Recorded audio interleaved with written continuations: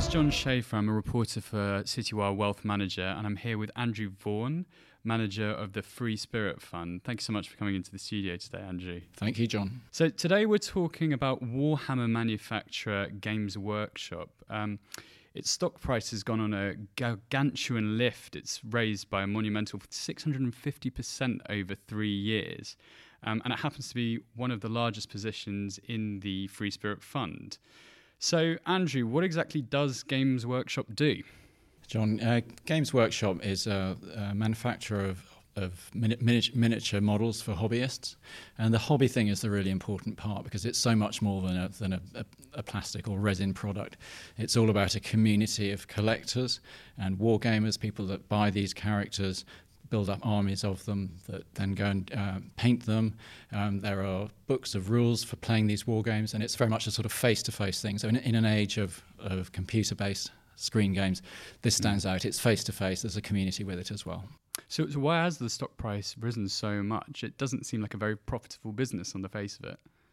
Well, there's quite a few reasons, and it hasn't been a smooth ride. I'm very fortunate that my predecessor, Rosemary Banyard, put Games Workshop into Free Spirit Fund very soon after the fund was established in June 2017. But my colleague Keith Ashworth-Lord has held it in his Buffetology funds going back to 2011. And although the stock price has performed very, very well in recent years, it certainly it didn't perform so well in the early days. And if you look at the price graph going back then, there were times when the price really wasn't going anywhere. So there's an element of catch up, but there's some really interesting things that have happened in Games Workshop. So from your point of view, how long have you held the stock? How much money have you made out of it? It's been in Free Spirit since June 2017, and Rosemary bought the stock at £11.40, and I think we've just been over £70. Wow, so you've cashed in pretty much on that. It's done very well, but I think what's interesting about it is perhaps for us it's a holding I've never reduced, and that's why it's made its way up into one of the biggest holdings for the fund. And every time the stock has taken one of those lunges upwards, it's always been a cue for us to revisit the business and think, can this continue? What is really going on here? And every time we do that, we find there are some very, very strong economic models at play. And actually, in terms of valuation, we don't switch out of anything just because it might have become temporarily overvalued. But I do think, we're not talking about an extreme valuation here, but there's still, it's certainly well within the realms of prudence. Let's go back to basis. Who's actually buying Warhammer? But the first thing to say is it's an international business. It's a worldwide phenomenon. This is another reason why the shares have performed so well. It's sold not just in the UK, but in fact, roughly 70% of revenues are coming from outside the UK. So although there are a lot of shops here on the high streets, there's roughly 500 shops in total around the world. There's only 100 odd in the UK. And the main audience, roughly 18 to 30-year-olds. Yep. And I think this is one of the reasons that, particularly under the current CEO, that Kevin Roundtree has been very, very successful at bringing in younger cohorts. It's very, very different from, sometimes you could contrast this business with Hornby, which makes the model railways, where really, I think the driving force there is perhaps nostalgia, an older cohort of collectors. Games Workshop is appealing to a much younger age group, and it continues to bring in new generations all the time. For instance, you can do a Scout badge now in Warhammer gaming. Duke of Edinburgh Award has wargaming as well. So this is a dynamic thing, and it's something that you can continue to get better and better at as you get older, and you make more and more friendships and that sort of thing. So it really has appeal and continues to have appeal. And you say it's being sold a lot outside of the UK. What are the biggest regions for the sales? The US is the main region, as you'd expect. Continental Europe's very big as well. There are, in terms of numbers of shops, Australia features in there. Have they broken into Asia much? Yes, there's very much Asia as well. But the way the business works is the striking characteristic of it is these shops that are one-man shops, and they are a shop that you can go into and talk to somebody who is absolutely passionate about the hobby, and there will be a table laid out with games on there, and there'll be some people in there, and you can always look at the very latest additions to the range Sure. of models. But the business does also sell through obviously its own shops overseas, but also through third-party retailers, and obviously increasingly online as well. Yeah. So how important is the retail store? Is that really at the core of the business? You've spoken about the retail store quite a bit in our conversation so far. If you ask Games Workshop, they would not see themselves as a retailer. The retail shops are there to nurture that base of hobbyists. It is at the heart a community, and that's what the shops are there for. They would say that they are primarily manufacturers of these products and also guardians and creators of this community of players. And those shops, if you go into the shop, what you'll physically see on the shelves will be only the latest additions to the range, but you'll also see a website terminal, and the sales can be made, obviously dipping into the entire range. But the shops are small. Yeah, and so what's the value from their perspective in having all those retail outlets? I mean, they're quite common in the UK. How many shops have we got? And there's roughly 400 one-man shops in total. There's 500, just gone over 500 shops in the world. There's about 100 in the UK at the moment. Yeah. So, but you will go in there. One thing that is interesting about, if you look at the history of Games Workshop, and during the time when the share price wasn't performing so well, they were moving away from the high street. They were moving from quite big shops, the kind of things you would expect a model shop to look like, with lots of space in a prime location. They took this decision a few years back, which was to move to give up those leases and to move to secondary and even tertiary locations, and to move to much smaller premises. But the key thing is that they're run by one. There is one person there who is absolutely passionate about the hobby and in looking after that community of people and inspiring people with the hobby. Let's go back to the stock price rise over the last couple of years. What's fueled that?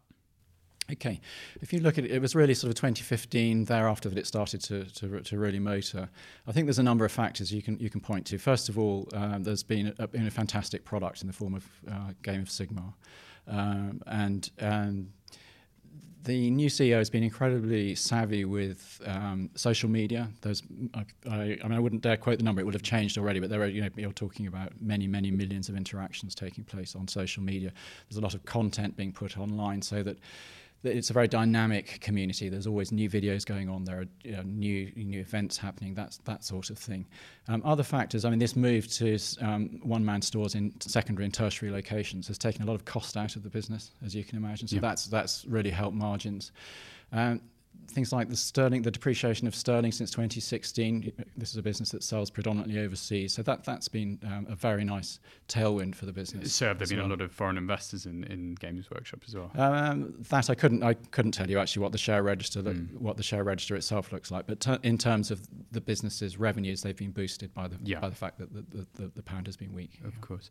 Are you a little concerned that it's now overvalued as a company? It's got a pretty hefty PE ratio, sort of going towards 25. Is that a bit of a concern, as it is quite a large holding in your fund now? I mean, certainly whenever the stock price has moved up sharply, I've revisited the question of valuation. And I think perhaps the more recent danger is that it's become a much more widely known stock. It's been written about much more, and it's obviously in the 250 now. It's at about £2.25 billion market cap. It's on a lot more radar screens than it was. But every time I've looked at valuation, and again in the most recent, we had half-year figures out quite recently.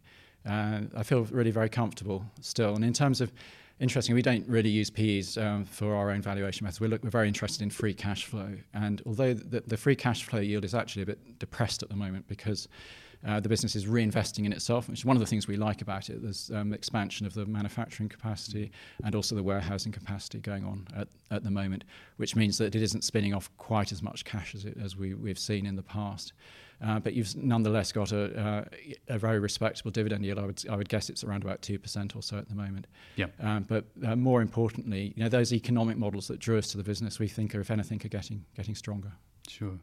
And do you think the business can scale further? Are they looking to branch out away from Warhammer? Are there any other brands, any other products that the company makes? Okay, and a few years back, at the time of the millennium, with the Lord of the Rings trilogy, that was interesting actually to go back to that stage, because That wasn't their own product; they were producing that under agreement from the IP. So they had a license, basically. Exactly, yes. And interestingly, that did very well for about 3 years, and then when that was no longer on the television, actually that product deflated as well. And since then, Games Workshop has concentrated on its own products and has been very, very good at innovating.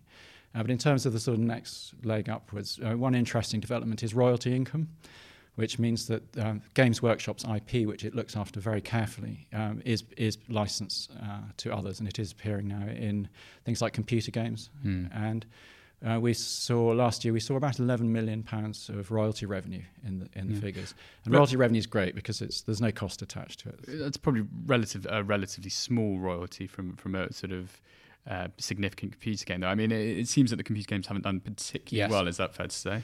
Well, I think it's more a question of Games Workshop being very, very keen to keep control, being adamant of keeping control of what it does. And I think that's a really important point.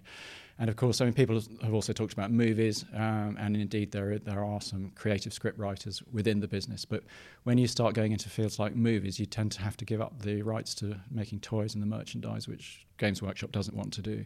One of the things we like about this business, it never does anything very rash. There's never any dash for growth.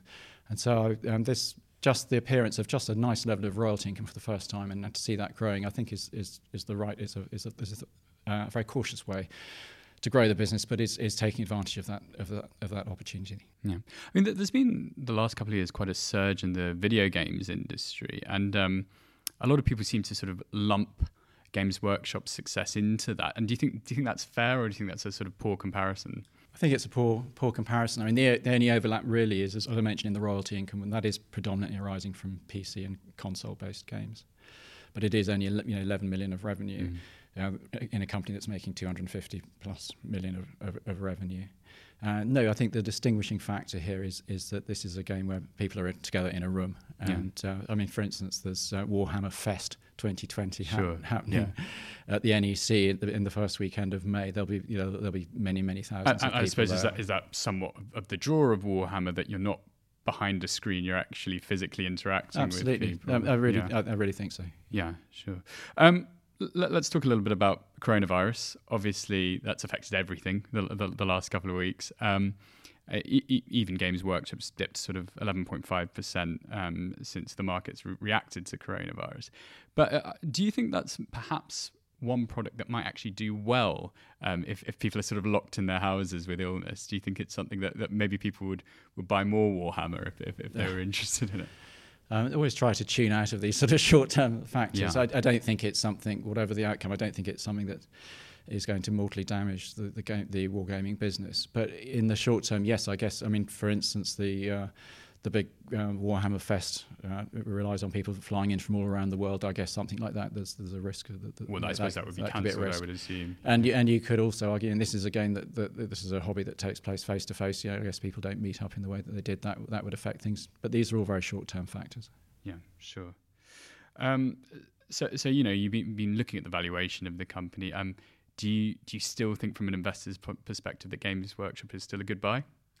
You have to take the long-term view with all equity investing. But what I would say is, for us, valuation is important, but it's of secondary importance to investing in businesses that have strong economic models. And in Games Workshop, we look for 3 or 4 different really important economic attributes, and this is one of the few companies that displays all of them. And that community I mentioned earlier is a very, very important thing. It's very hard for a competitor to displace that. There is a very embedded customer base, and this company is incredibly customer focused, and it is investing very carefully where it spends its money. It only ever spends its money in making the product better and better. Sure. Who are the big competitors? I'd be pushed to name a single one that's doing this on the same sort of scale, and I don't think the screen-based games are a comparison at all. Andrew, well, it's been a pleasure to talk to you today. Thanks so much. Thank you, John.